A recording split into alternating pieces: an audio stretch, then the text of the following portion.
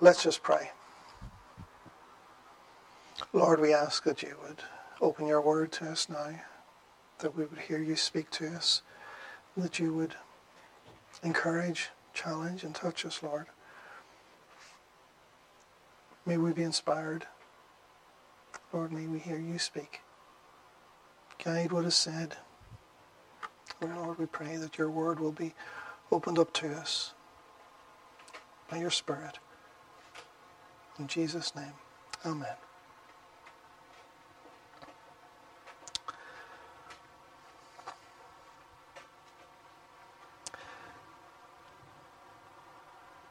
Today's sermon is loosely fitting in with our series on following Jesus. It wasn't one that I had planned, but I thought it was appropriate to tackle the topic of faith during a crisis. Much of what we will look at today are things that we have looked at over the last few years, but it's helpful sometimes to be reminded and to be encouraged. The crisis I'm thinking about is the situation in Ukraine and the potential it has to possibly spread further than that. The fears that people have. There have already been hundreds of people killed, many soldiers on both sides mainly.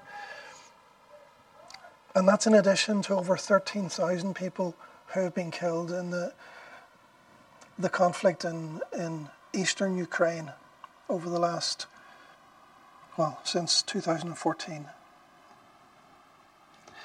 The invasion is serious, certainly for the people in Ukraine, and we sympathize with them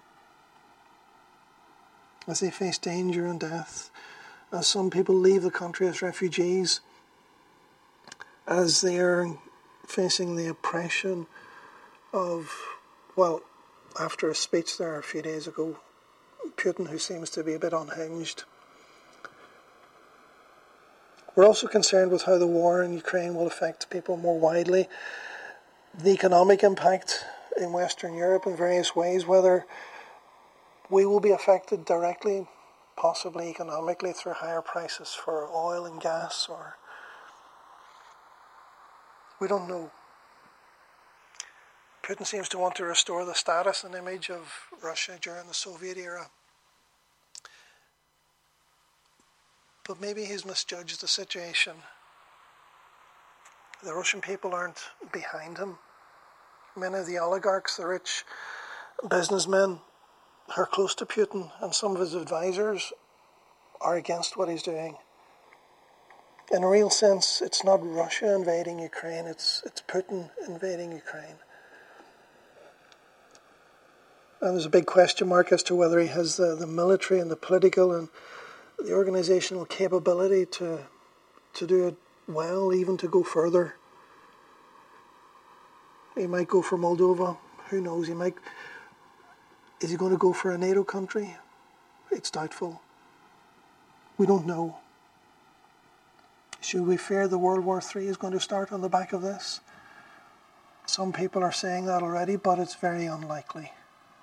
Very unlikely. It might even be that, just like the 1968 Soviet invasion of Czechoslovakia, that actually ended up, according to analysts, it fractured communism by stifling reform within, and eventually led to the breakup of the Soviet Union in 1991. So, we don't know where this is going to go. It could work out for far more good than we might imagine. It might not. It might have the opposite effect. But let's have cool heads and not speculate wildly. Let's not fear. Let's trust in God. Let's not just look to what's happening in the news. Let's look to God and God's word and God's promises. And let's turn to him in prayer. Let's see what his plans are. And let's live practically in the light of his kingdom, his rule. And let's not just look at what we see world leaders doing. We live under the King of Kings and the Lord of Lords. and he is in control. Let's look at the bigger picture with eyes of faith. Let's pray for peace. Let's provide humanitarian aid and support the ordinary citizens of Ukraine, Poland, Russia, and whoever is affected. Let's pray against evil, against totalitarianism, whether it's found in Russia or wherever. But let's pray that we understand God's will in this whole situation. He is working his will out in the world. Let's have cool heads of faith, looking to God who is in control. Others might be in despair around us or perplexed or confused. We have a God who is in control, and we can trust in him. Trust that God knows what he's doing. Even if Putin appears to be rational one week and then a bit unhinged the next, we have a God who is never like that. Jesus is the same yesterday, today, and forever. He will not change. He will not suddenly flip.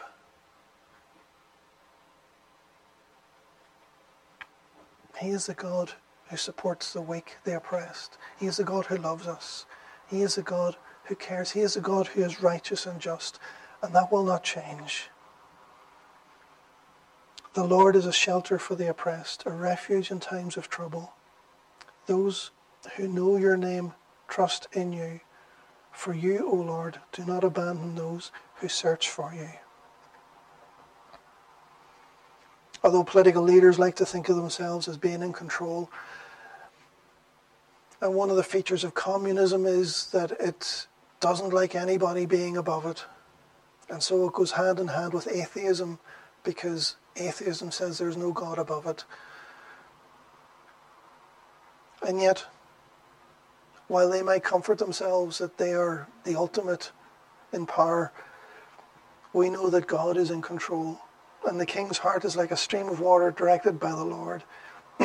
He guides it wherever he pleases. He is in control. What is he doing? How is he allowing this to happen? If he's in control, why is it happening? Well, God works everything to work together for the good of those who love him and are called according to his purpose for them. If we can't see how God is working everything together for good, that doesn't mean that he's not working everything together for good. Even if we don't see how, we still trust that he is doing it. In fact, sometimes we get glimpses of how he is working things together for good. One pastor in central Ukraine has written yesterday that there is another side to this war that people aren't seeing.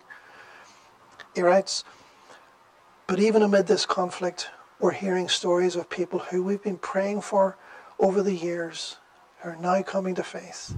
They're making huge steps forward. In a word, what the enemy has intended for evil, God is using for good." The devil wants to cause mayhem, death, and destruction. And Putin seems to be on board with doing that. And he's not the only one in world history who's done that. Many others have done that before him. But we know that God is working all things together for good, for those who love him. People have heard the gospel for years and have delayed trusting in Christ.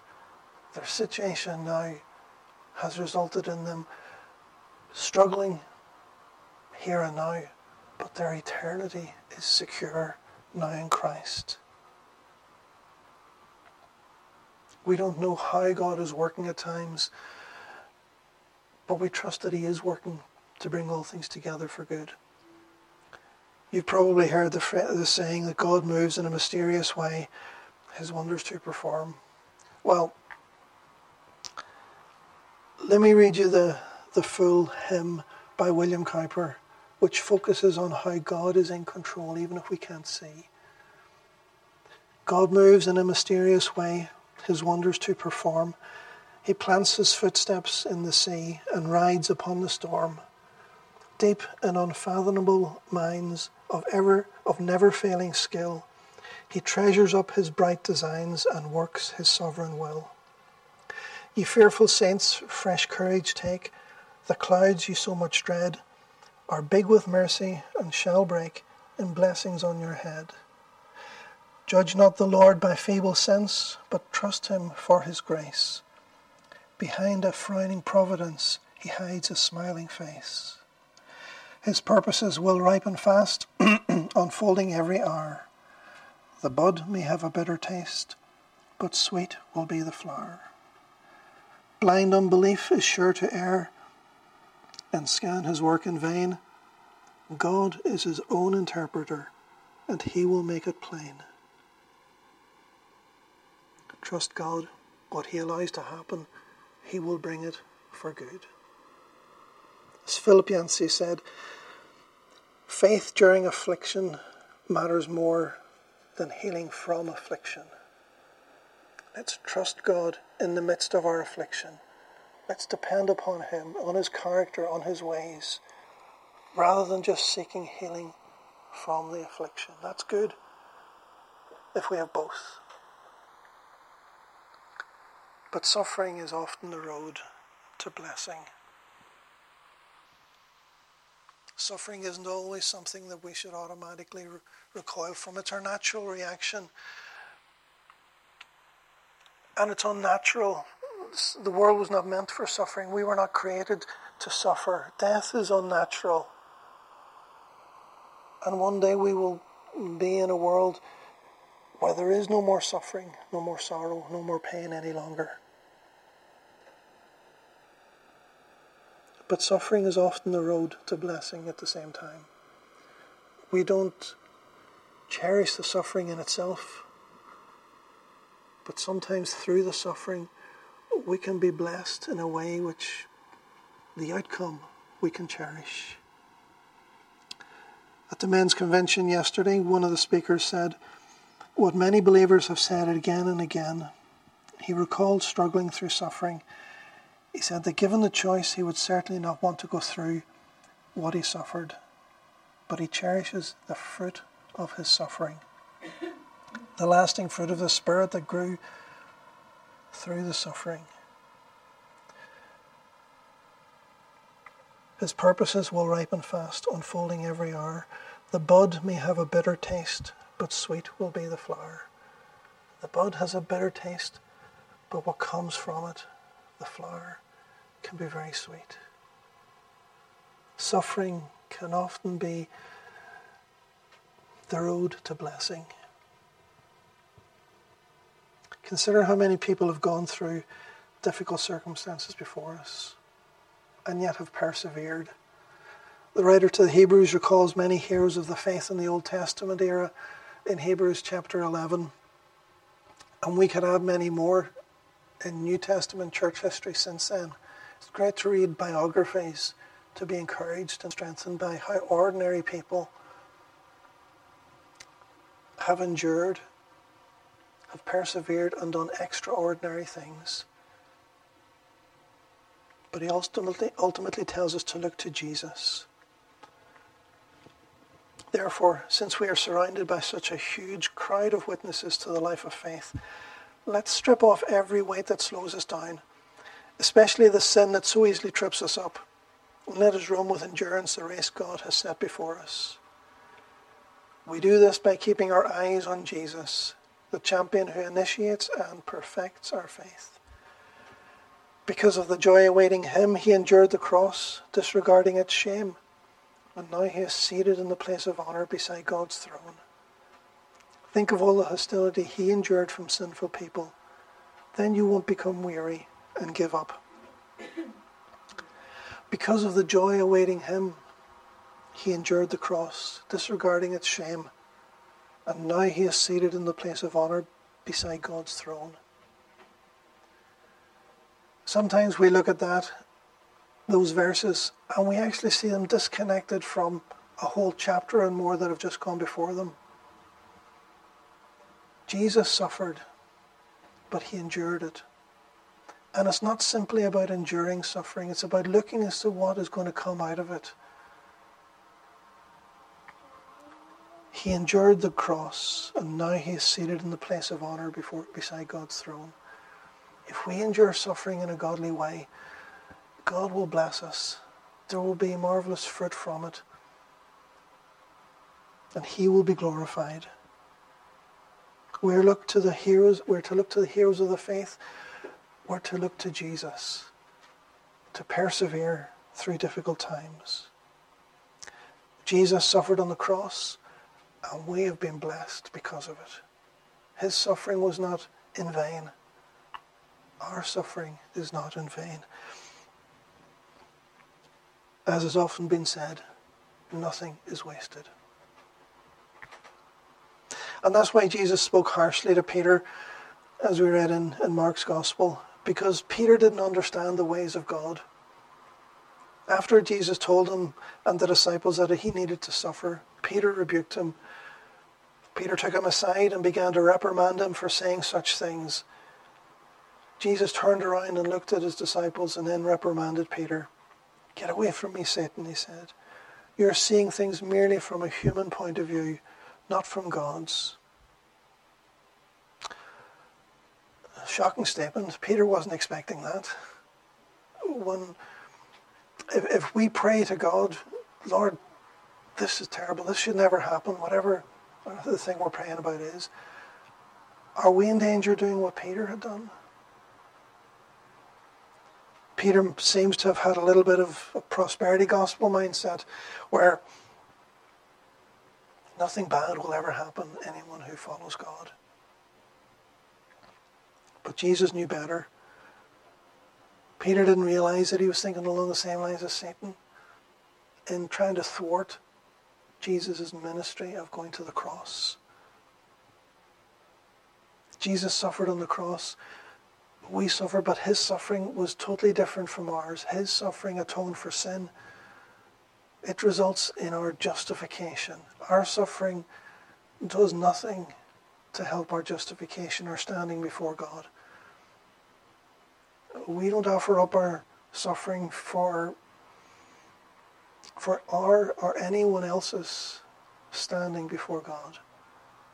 Our suffering is more to do with our sanctification, our growth and holiness.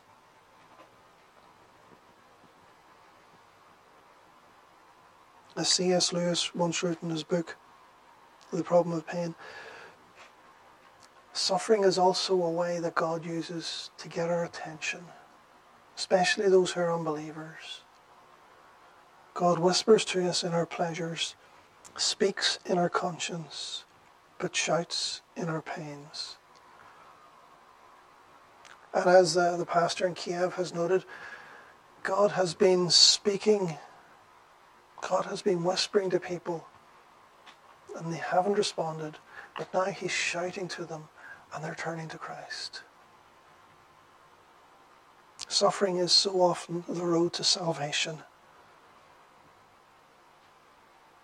Through suffering, many people turn to God, to faith in Christ.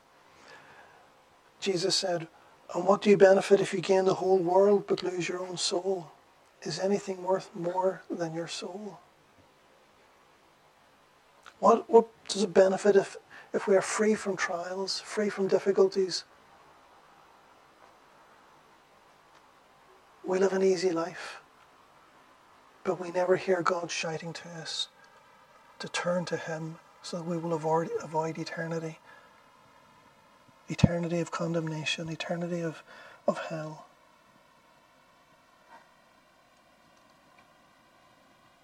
If we suffer, if we struggle, and it turns us to him, we are blessed.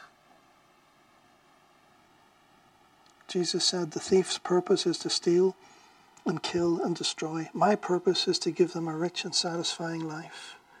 Jesus has come to save us. He doesn't promise to save us from all our difficulties now. He promises to save us from all of that later.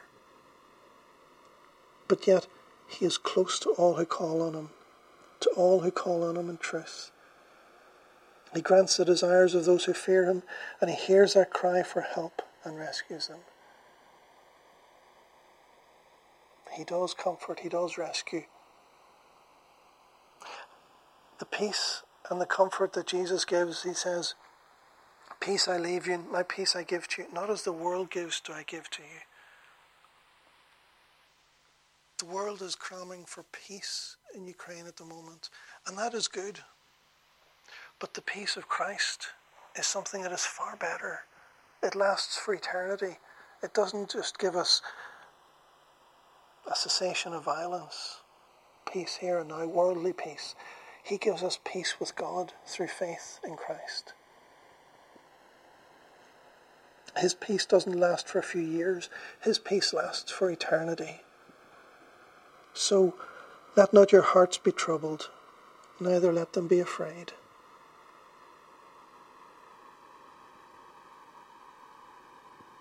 The Lord is allowing the situation to stir us up to help, to bring out the concern for our neighbours in another part of the world among us.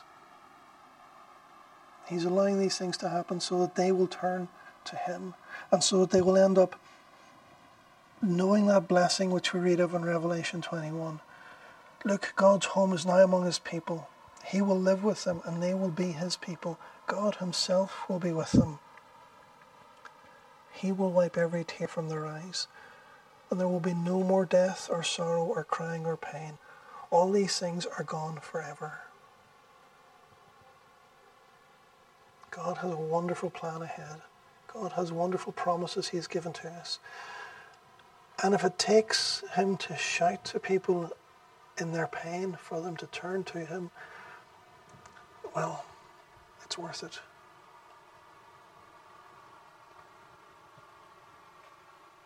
And we can trust that God is with us no matter what.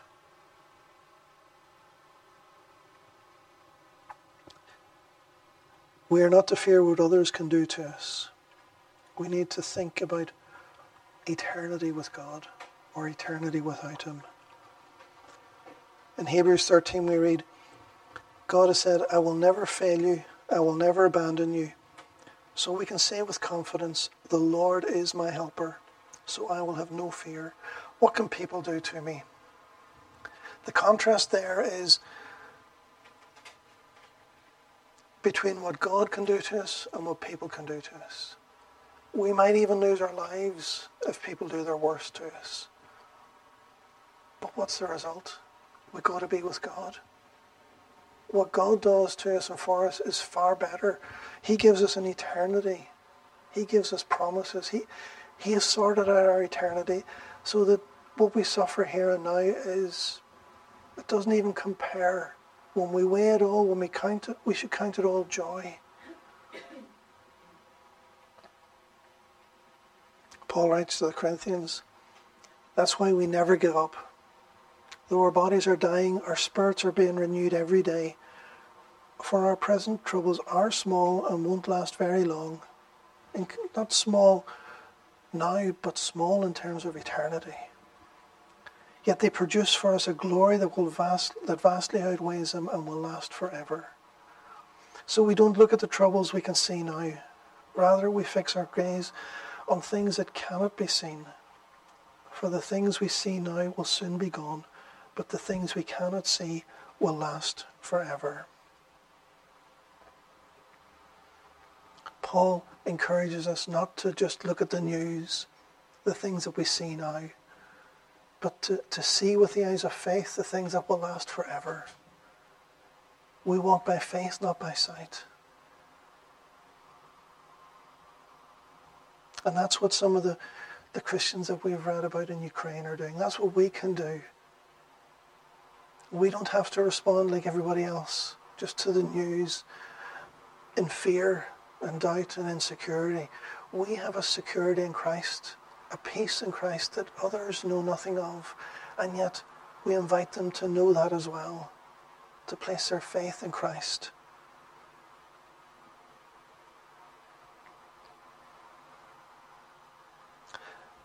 The pastor in Ukraine said, the enemy and those tyrants who serve him would love to sow fear, panic and despair. He's thinking of the devil and Putin in not so many words. But he's also the father of lies. The depraved mind of man would like to believe and have others believe that he can control fates, lives, nations, and so on. But there is only one who controls the flow of history. The Lord has established his throne in the heavens, and his kingdom rules over all. Psalm 103, verse 19. But that's not always easy to remember when bombs are exploding, he writes. The noise of the lie can get so loud that the truth needs to go deeper. So we called an impromptu evening for worship and prayer for Ukraine. It was a sweet time, stirring one another up and singing the truth deep into our hearts.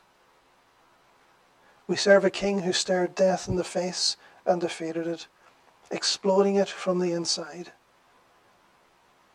There's only one true king, and little tyrants of the world will ultimately only play into his great victory.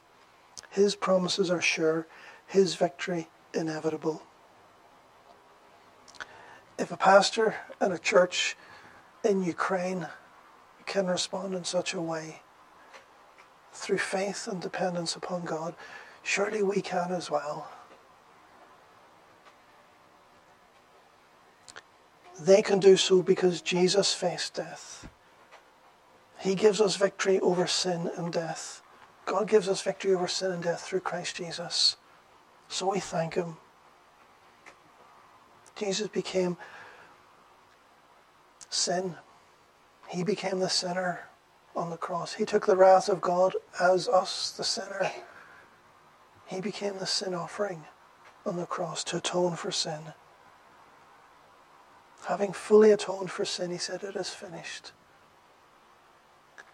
And now we can come into the presence of God confidently, knowing that we have been justified by faith, that we have peace with God. Let's trust that Jesus, who faced the ultimate enemy,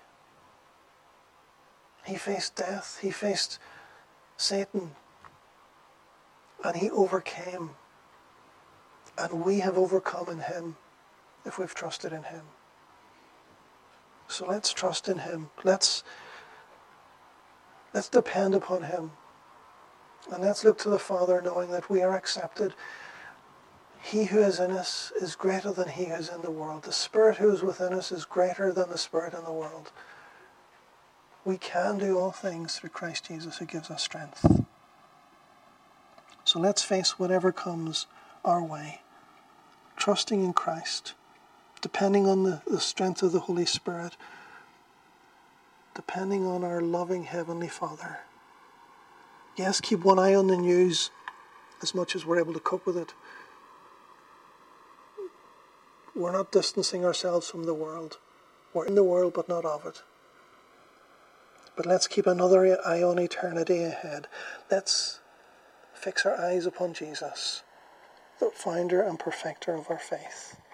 Let's pray.